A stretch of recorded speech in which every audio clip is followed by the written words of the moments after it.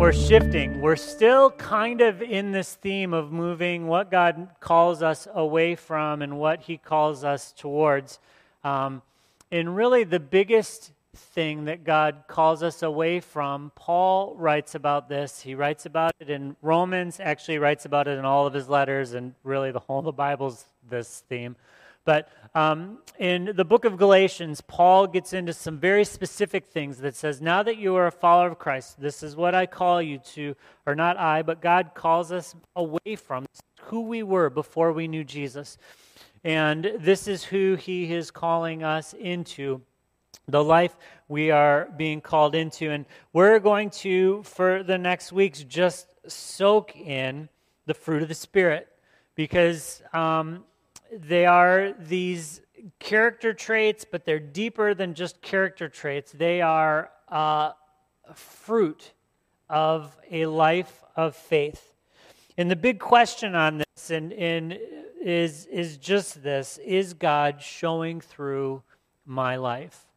I don't do this a lot because you probably don't either. Remember back in the day when you would drive and all you had was the radio? And so you had to listen to stuff. The days before, maybe you were a fancy house and you had a tape player in your car. It wasn't just AM, FM radio. Or maybe you had a CD player or whatever. But there was a time where it was just driving and listening to whatever came on. And after I graduated high school, one of my jobs was I was a delivery guy for newspapers, which was more glamorous or maybe less glamorous than that sounds.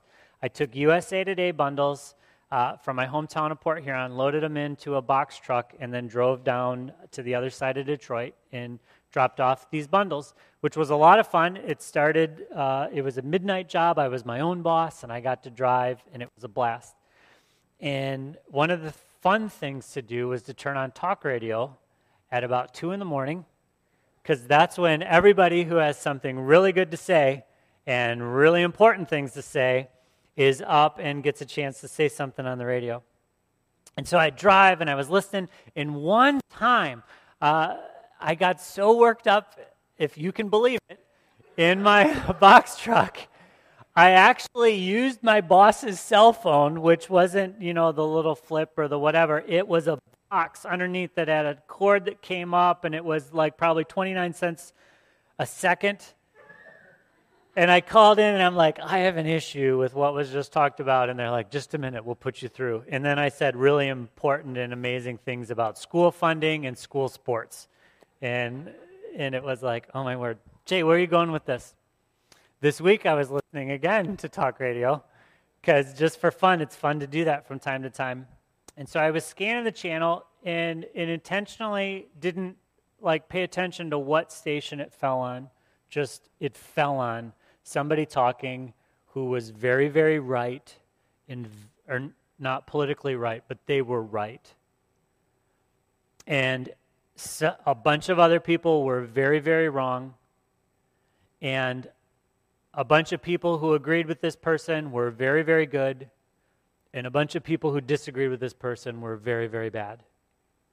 And it was just anger. Anger. And I thought, it's no wonder we're at where we're at if this is the kind of thing that we soak in hour after hour after hour. And so this morning, before we get into any of that, I guess maybe a quick question is God showing through your life? The things you say, the things you do, the things you give, the things you serve, the things... This isn't going to be a pivot on a series to just focusing in on behavior, okay? But our living is not disconnected from God working in our life.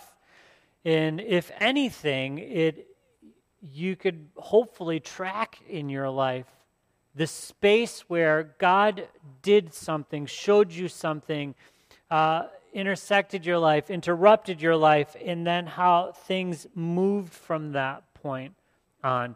Maybe attitude moved, maybe the way you spend your time moved, maybe the way you spend your money moved, maybe the things you soak on or soak in or give out moved.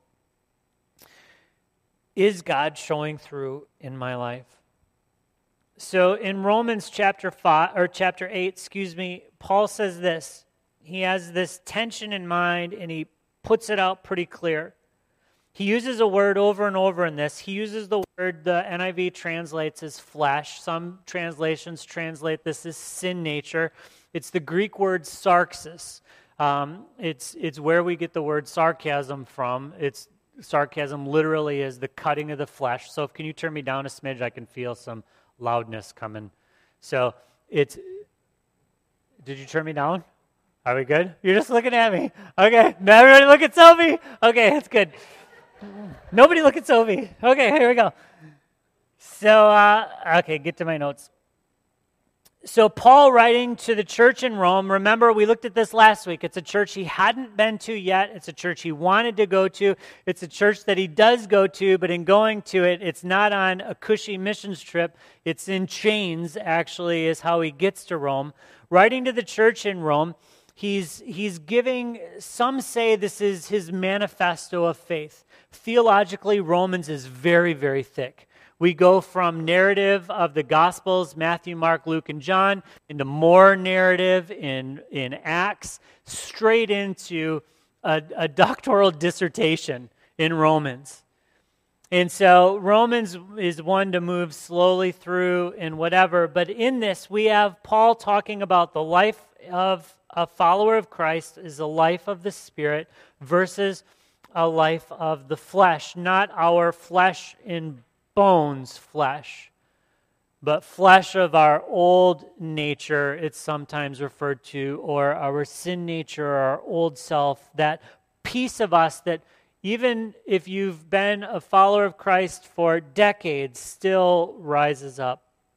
Romans 8, verses 5 through 11.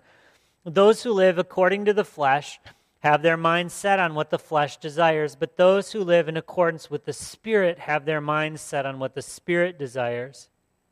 The mind governed by the flesh is death, but the mind governed by the Spirit is life and peace. The mind governed by the flesh is hostile to God. It doesn't submit to God's law, nor can it do so. Those who are in the realm of the flesh cannot please God. You, however, this is the great pivot. You, however. So here's the reality. Those who have not yet come into faith, have not surrendered their life to Christ, have not confessed that He is God, have not controlled by the flesh. But you, however, you're not in the realm of the flesh, but in the realm of the Spirit, if indeed the Spirit of God lives in you.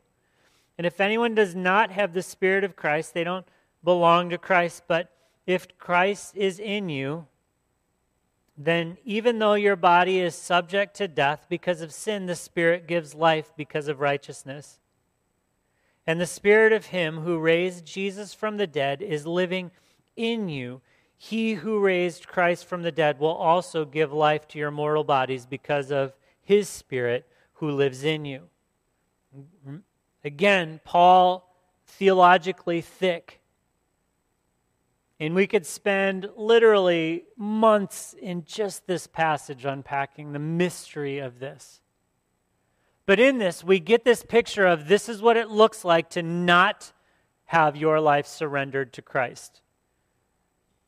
Your desires, your passions, your will, your way. Paul says, church, we are living a different life, even though death still comes up, even though death is still in the mix, even though we are subject to death because of sin, he says, we have different life. So Paul's saying, you are not in the realm of the flesh, but in the realm of the Spirit, if indeed the Spirit of God lives in you. If you have the Spirit, you belong to Christ. If you don't, you don't.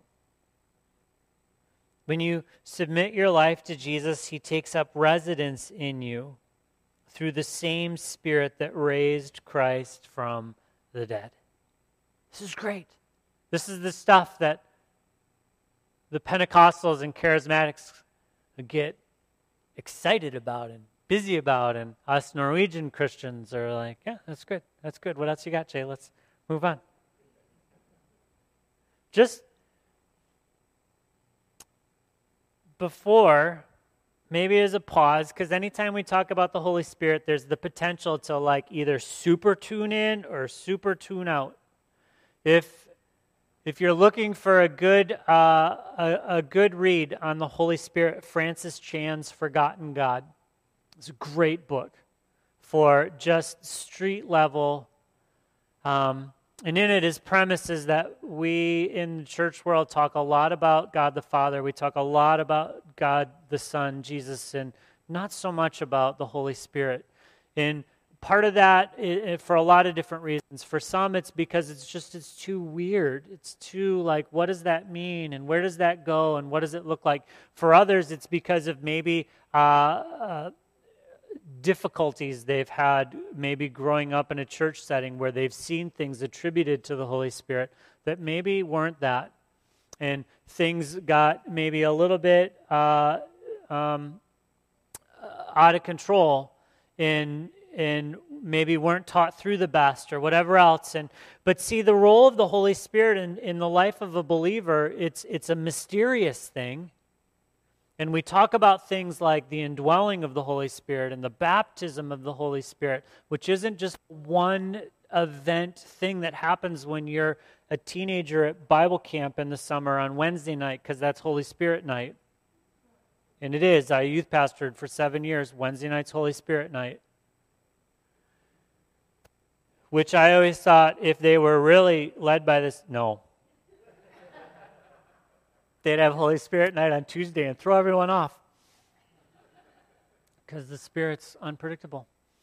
But I can remember one time taking our high school group out of camp after a service where it was good Bible preaching, great worship, very emotional, lots of good altar time.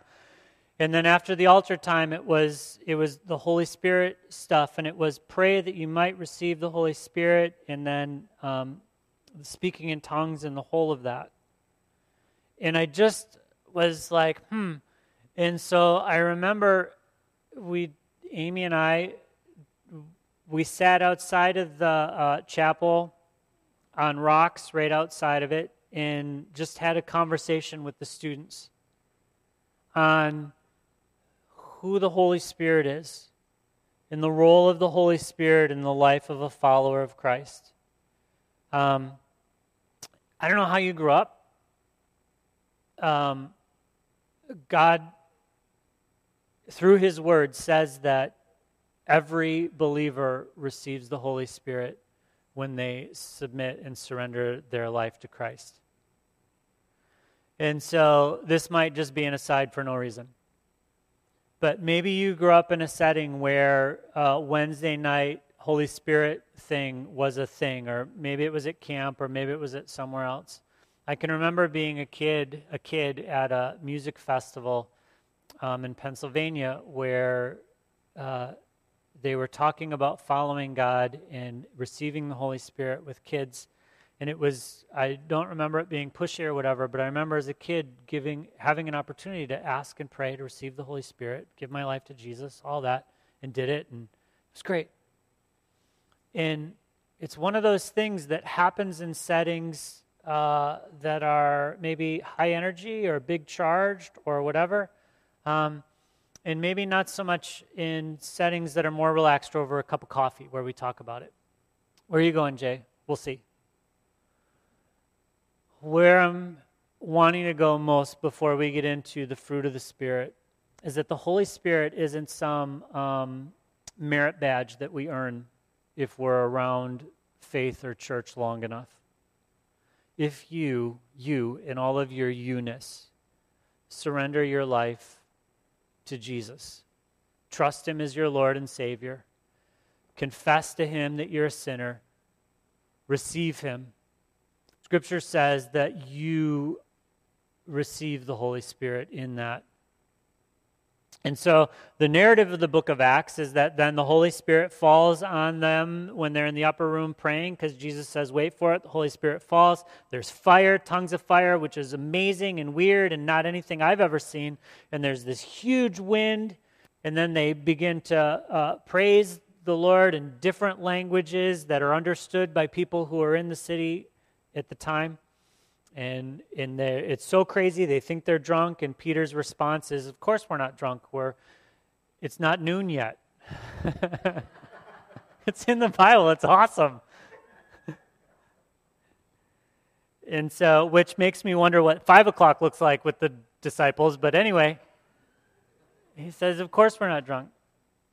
And then there's kind of this narrative arc in Acts where they say different people come to know Jesus and they get baptized in water and then they get baptized in the Holy Spirit, which is this weird extra thing that God does. But before any of that, this is the worst doctrine of the Holy Spirit talking. If you've given your life to God, you have received the Holy Spirit. Lives in you, dwells in you, is working in you, is shaping and refining you, is in the process, the church word of sanctification, refining you, shaping you into the likeness of Christ. And so there isn't some like, I need to go and do this or have this experience or this mountain peak thing or a Wednesday night at a Bible camp or it's never going to happen here because we don't have altar moments or I wish they would just do a special emphasis on the Holy Spirit. Listen, follower of Christ, you have the Holy Spirit. And with the Holy Spirit then can come the gifts that God gives, that God chooses who he gives to, the gifts, the tongues, interpretation, prophecy, healing, faith, wisdom, gifts are legit and real. Not just first century, get things going, and then once the founding fathers are gone, then we don't do stuff anymore because it's weird and we don't need it now because we have the institution of the church. Lord knows we need those gifts more because we have the institution of the church. Just, we need them appropriately. And so, but us normal everydayers, it can feel like that's for just the super spiritual, the professionals, the missionaries in other countries when the cameras aren't on that have the good stories that come back and tell about them and always seem a little, I wonder.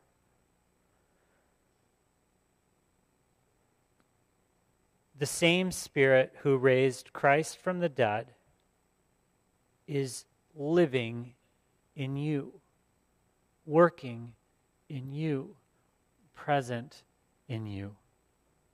And so that tension that we have between our old self, that old nature, and the life of Christ living in us and through us, yes, it's there, but the Spirit of God himself is present and living in you. That's awesome. That's it's at least a head nod moment in Water City.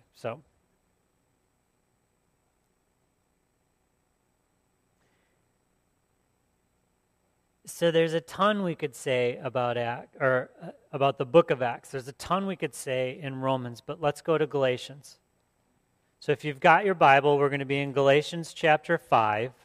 We're going to be unpacking this text for a while, or until we're done. But Galatians chapter 5, verse 22 says this: "But the fruit of the Spirit is love, joy, peace, forbearance, kindness, goodness, faithfulness, gentleness, and self-control. Against such things there is no law.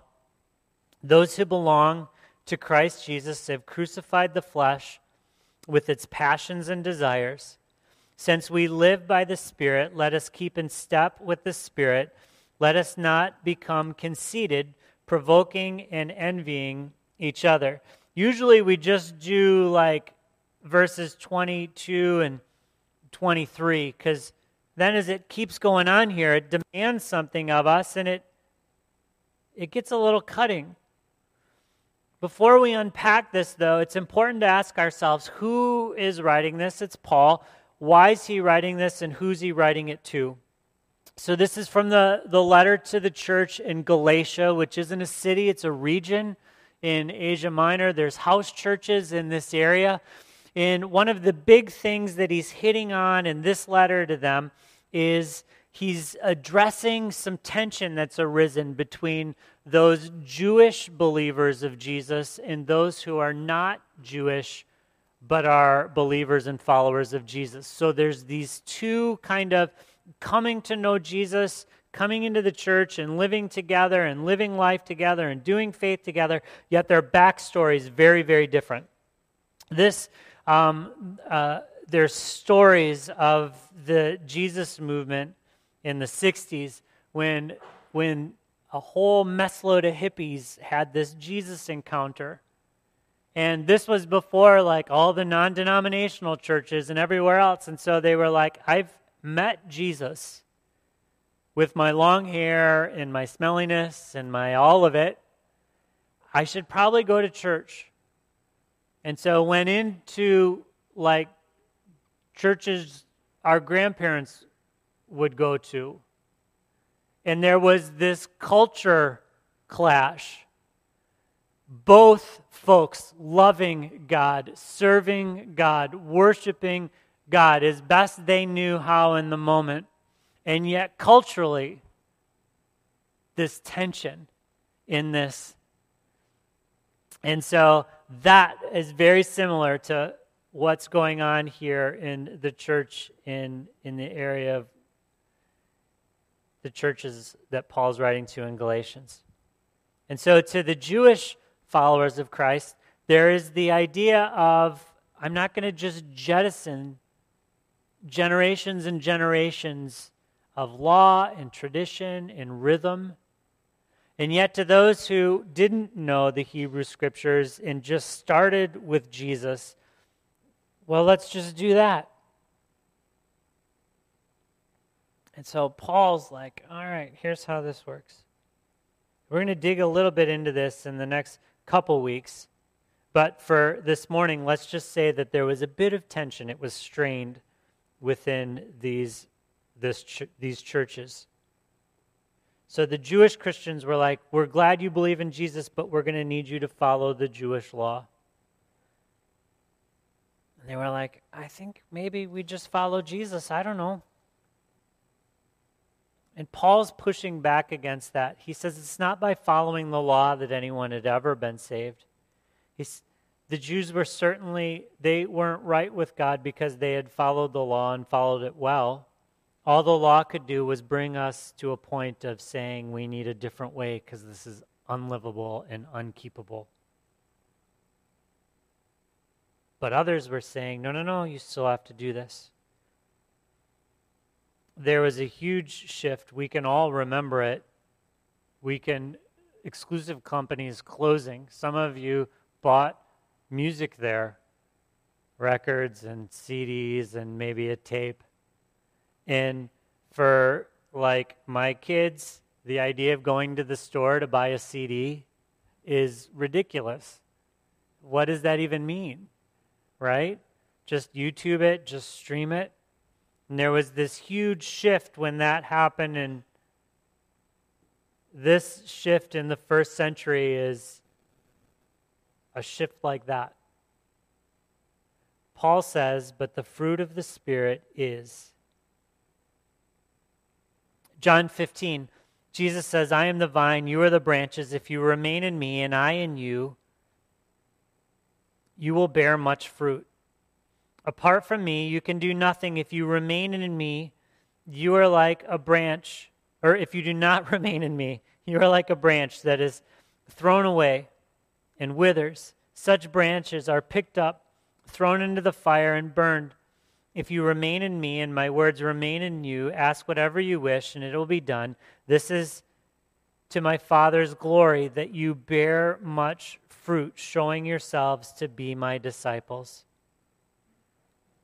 And that is a whole sermon series. Jesus is saying, stay connected with me and you'll bear much fruit. And the catch is showing yourself to be my disciples. It's hard to miss that Jesus is saying that the fruit that we actually bear is important. Don't miss it. It's actually essential. How you live. So much. So what fruit do we bear? We're called to love. We're called to love. In fact, not just called to love, but commanded to love. And this is the thing that's so confusing to me as I scan the horizon of American church world. So many voices seem to be talking about Jesus and then without any tone of love. And see, we can't talk about love without the verse that luckily is in the Bible, or weddings would be a whole lot shorter. 1 Corinthians chapter 13, right? This is the definition of love. Paul writing to an even way worse church, the church of Corinth. He says, look, you need to love each other. In loving each other, this is what it looks like. It's not just the stuff you do, the spiritual stuff. He says, what good is it if I speak with tongues of angels, but I don't have love? If I do that, I'm just like a gong. I'm a sound you don't want to hear. And then he goes on and he says, look, this is love. Love is, let's do this. Read it. You read it. Read it out loud. Let's go. Let's participate. Go.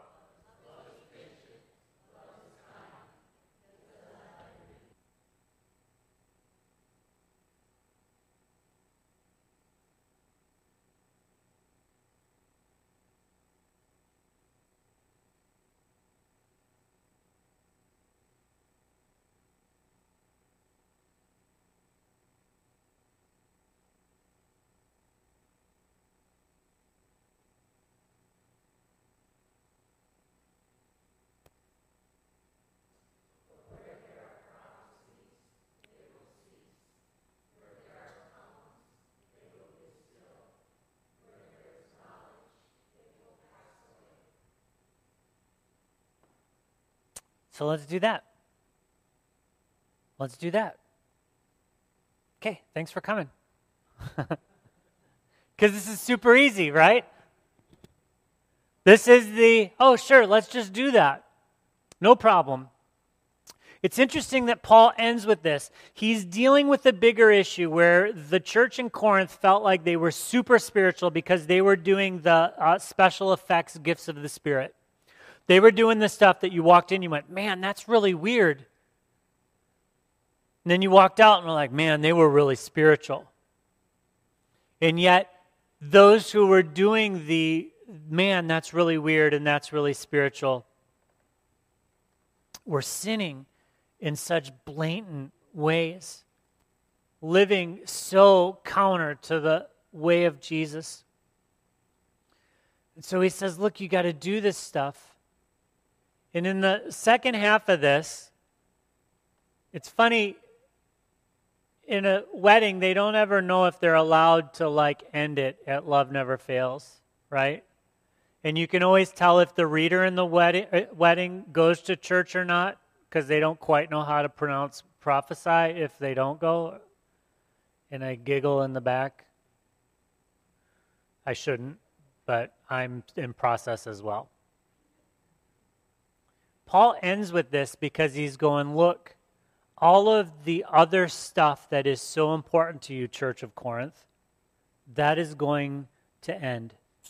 It's an imperfect thing that is happening now in this life, but then in the age to come where you are in the very presence face-to-face with Jesus, you don't need prophecy. You don't need tongues or an interpretation of tongues. You don't need words of knowledge because you are with Jesus himself, but love is not going to end. That will go on and on and on and on. And so they had focused on these other things, tongues and interpretation and words of knowledge and just whatever stuff, and yet they weren't loving each other. Paul says, listen, if you're maturing in Christ, your life is marked by love. And so we could go, sure, love. All right, next, let's move on. And I can remember being a teenager in youth group when my youth pastor would be like, all right, we're gonna talk about love today. Just roll my eyes, like, oh my word, this is such a church thing to do. Are we doing this again? And it never got in. And this is the core of it. It's not an accident that the fruit of the Spirit begins with love. And so Paul uses the word here, agapos, which is the noun of agape. And this is the love that you and I are to be known for. It's not just a love of warm feelings for the people that I get along with, which that alone is hard enough to do for very long. This is the, no matter what people may do to you by way of insult or injure or humiliation, you will only seek their highest good love. We use the short of this and we say agape love is love with no strings attached. But it's deeper than even that. Only seek the highest good. See, this is God's love for us. While we were still enemies with God, Jesus died for us, Paul says in his letter to the church in Rome. It's interesting to note that agape is not all that commonly used in classical Greek literature. It's sort of like love without strings is not so common in our culture either. We might talk about it, but how often do we actually see it?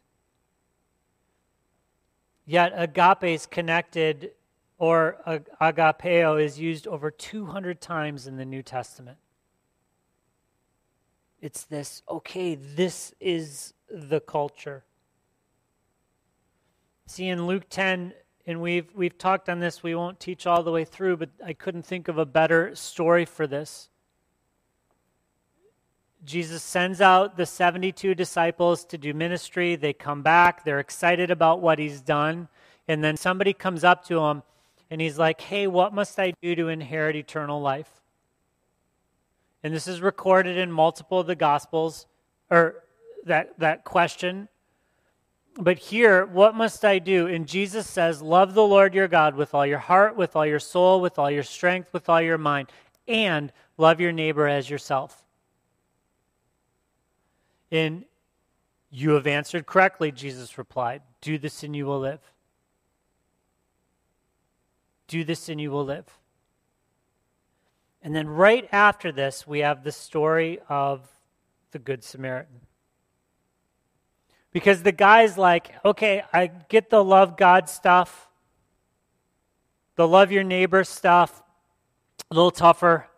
So I'm going to ask a clarifying question. Who's my neighbor? And so instead of defining that, Jesus tells the story. And we know the story. A man was coming down from Jerusalem to Jericho, and on the way he was jumped by some bandits, and the bandits beat him to the edge of death and then leave him there. And then some religious folks come by who should have been the ones to step in and do something. But they walk by and they leave him. And then Jesus flips the script and he says, but then a Samaritan comes. And you know this, the Samaritan was never a hero of a story. And so Jesus says, but then the Samaritan comes, and the Samaritan does the unthinkable. He takes him, he cleans him up, he puts him on his own donkey, he takes him to an inn, and he's got things to do, so he pays the innkeeper, here's a lot of money, bring him back to health, and if it costs more than this, I'm actually going to be passing through in a little bit. I'll pay for whatever it is. And then Jesus says, so who do you think was the neighbor? In the guy, if you read it, he doesn't even say the Samaritan. The venom in his heart, even though he knew the answer, This is his answer. He knew the things you were supposed to do. And yet if you read this text, he doesn't even say the Samaritan was the neighbor. He says the one who did. Like he can't even bring himself because it's so cutting. And that's usually the emphasis we make on this parable, or when we teach the parable. Or some teach the parable and they make each thing, all these different things. Here's one of the big ideas of the parable.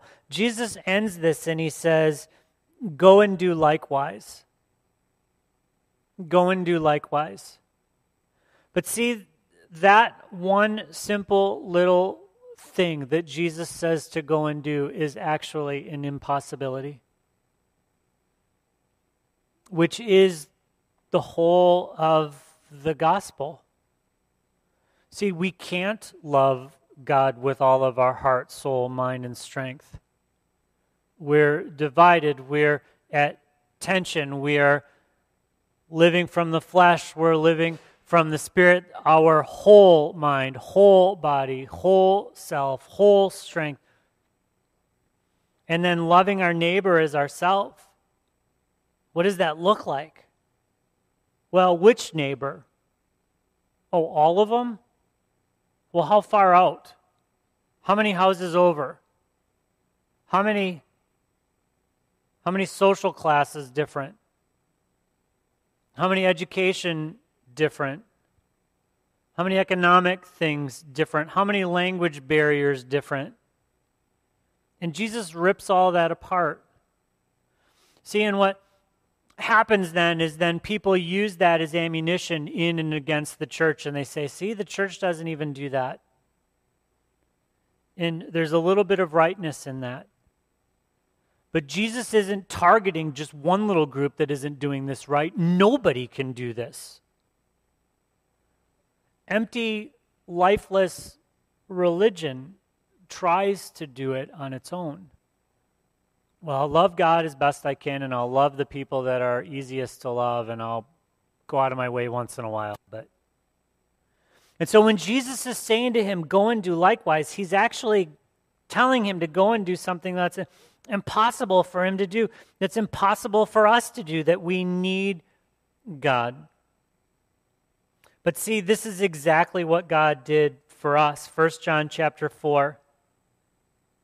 This is love, not that we loved God, but that he loved us and sent his Son as an atoning sacrifice for our sins. Dear friends, since God so loved us, we ought to love one another.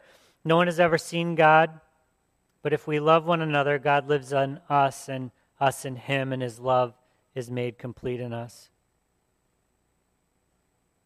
The thing that he's calling us to live, the thing that he commands for us to do in this story, and then its follow-up, it's impossible for us to do. And yet God is moving toward us first. It's not because we're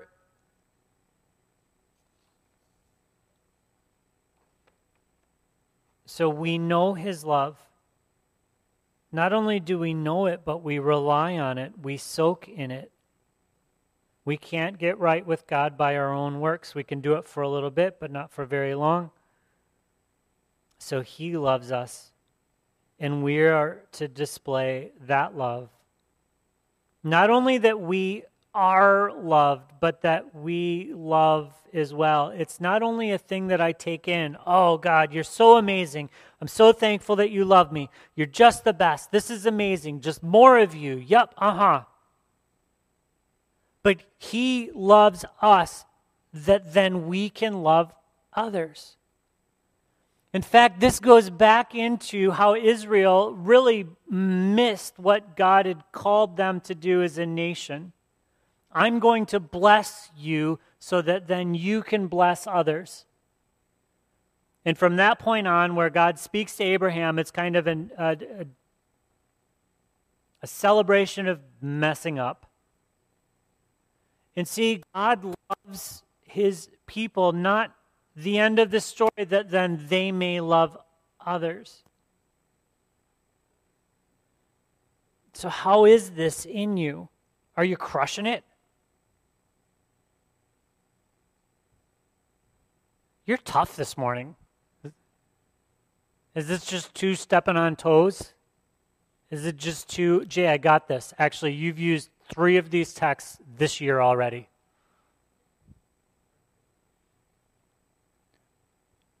How are you doing in this? I mean, if we were like Pharisees this morning, I'd go, you know what? We were in 1 John earlier in the year. Anyone remember that? So we've already done this verse. So because we've already taught this verse and nodded it and written notes about this, we're all crushing it now, right? Doing good? How's that working? I'm not doing great in this. Because that old self is like, nope, no thank you. And it's why this is so cutting. That when Scripture says that Jesus said that we are to bear fruit, my works brain goes, well, these are the things that I'm doing to show love.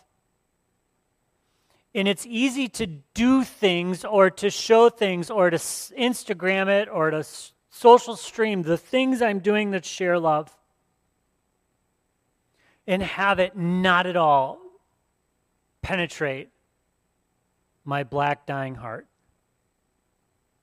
And see, that's the thing that God wants to change. To swap out a heart of stone, the prophet says, with a living heart of flesh.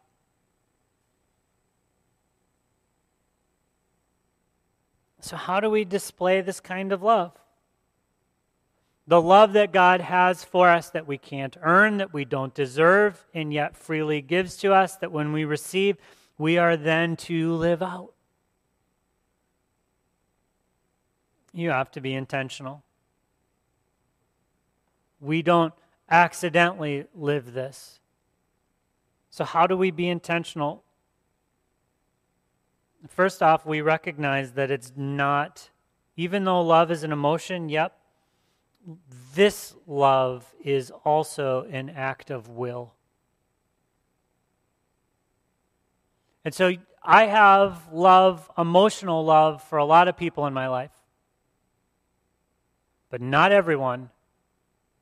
Because some people, right? And you're the same. And so if my church love only makes it out of the door onto the people that I emotionally easily love, how am I any different than anyone else?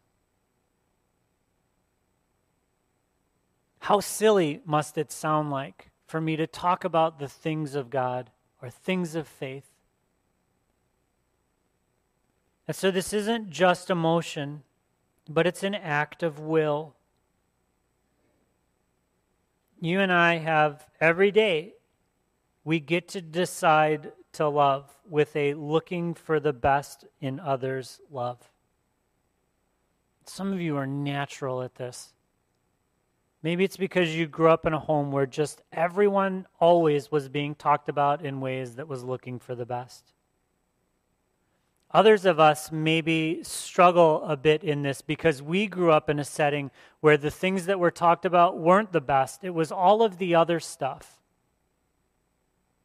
And you internalize that, and then you repeat that accent. Like growing up in the South, you speak with the Southern accent. Some of us grew up in a setting where it was all criticism, all critical, all cutting. And so that's in there deep.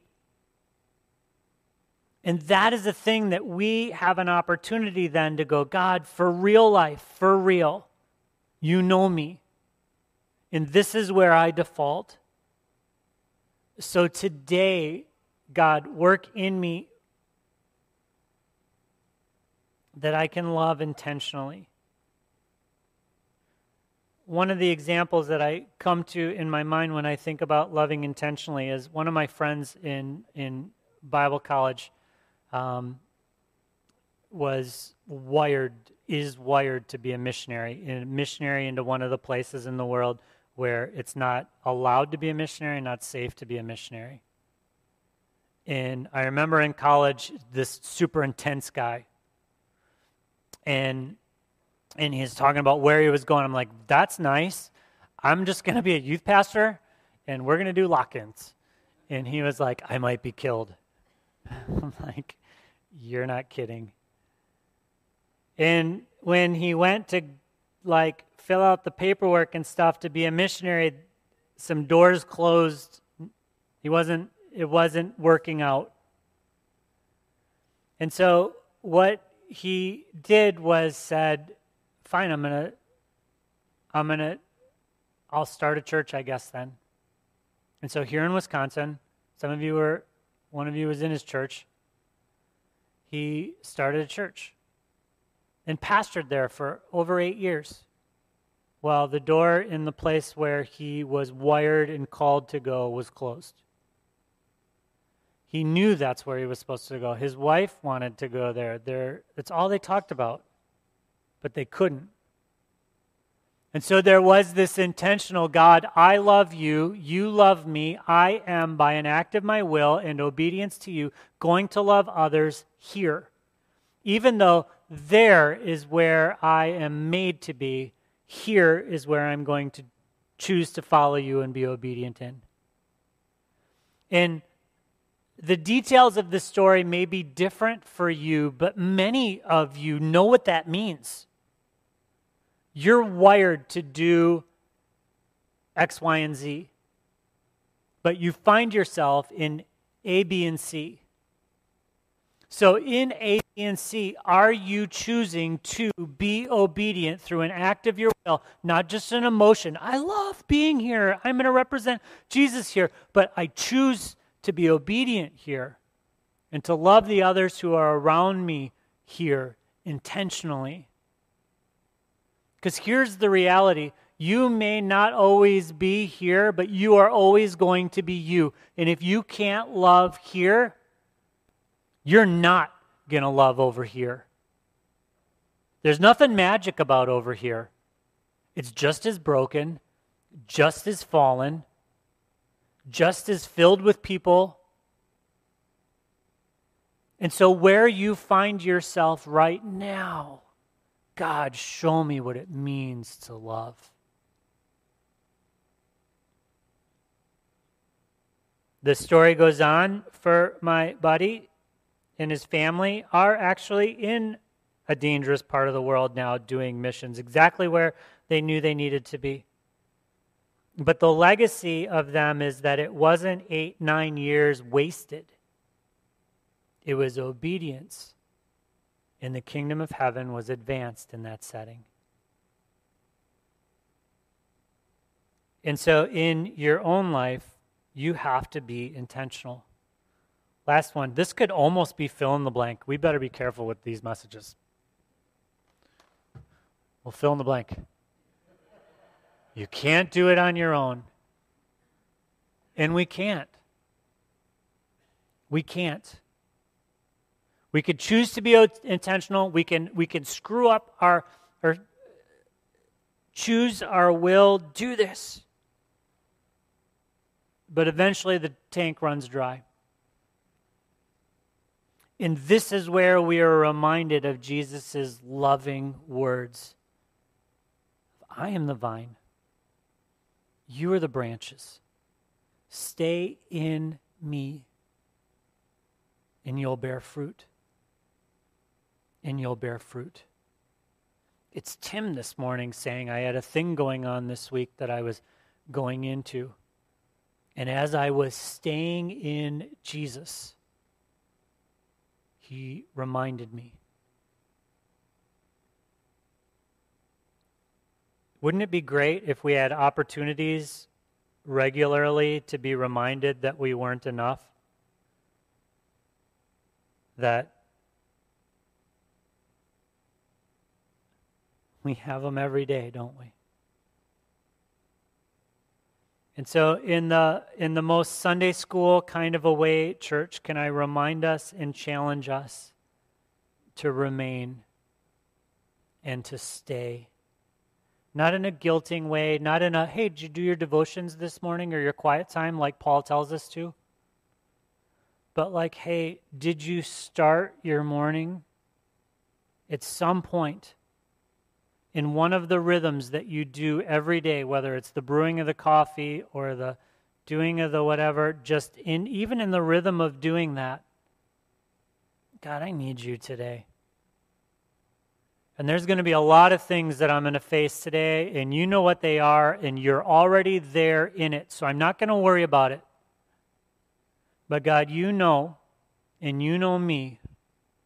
And I'm going to do my best to represent you and to love the way you love and all that. But you know I am a bridge that doesn't go anywhere.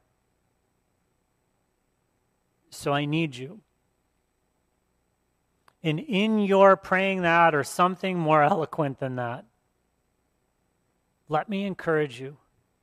You have the same Spirit that raised Christ from the dead at work in you. At work in you. That's crazy. That's like,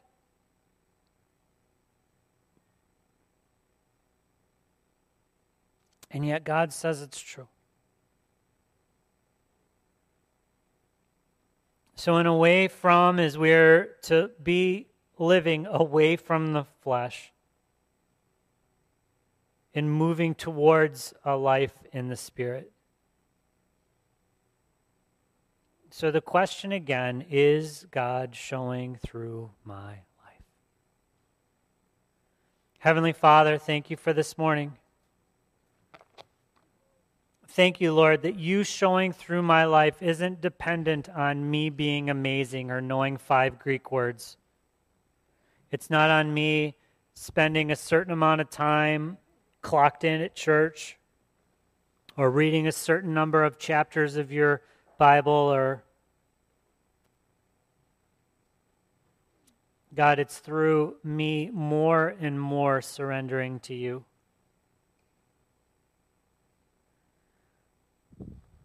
Lord, your word says, give thanks in all things, in all circumstances, and it's not an easy thing, but God, you use all things in all circumstances to shape and to refine and to renew us. God, I thank you that your Holy Spirit is living and at work in the life of everyone who surrenders their life to you. And God, I just pray that as we soak in your word and shift to communion here, and I trust that even your Spirit is whispering something in our life. Maybe it's a situation that we need to rectify or reconcile. Maybe it's a thing we need to let go of. Maybe it's an actual person that we have, and we know it, been not loving to.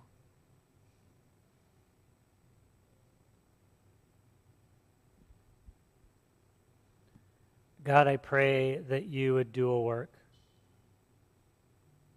God, may we be changed because of our time together here, because of what you are doing.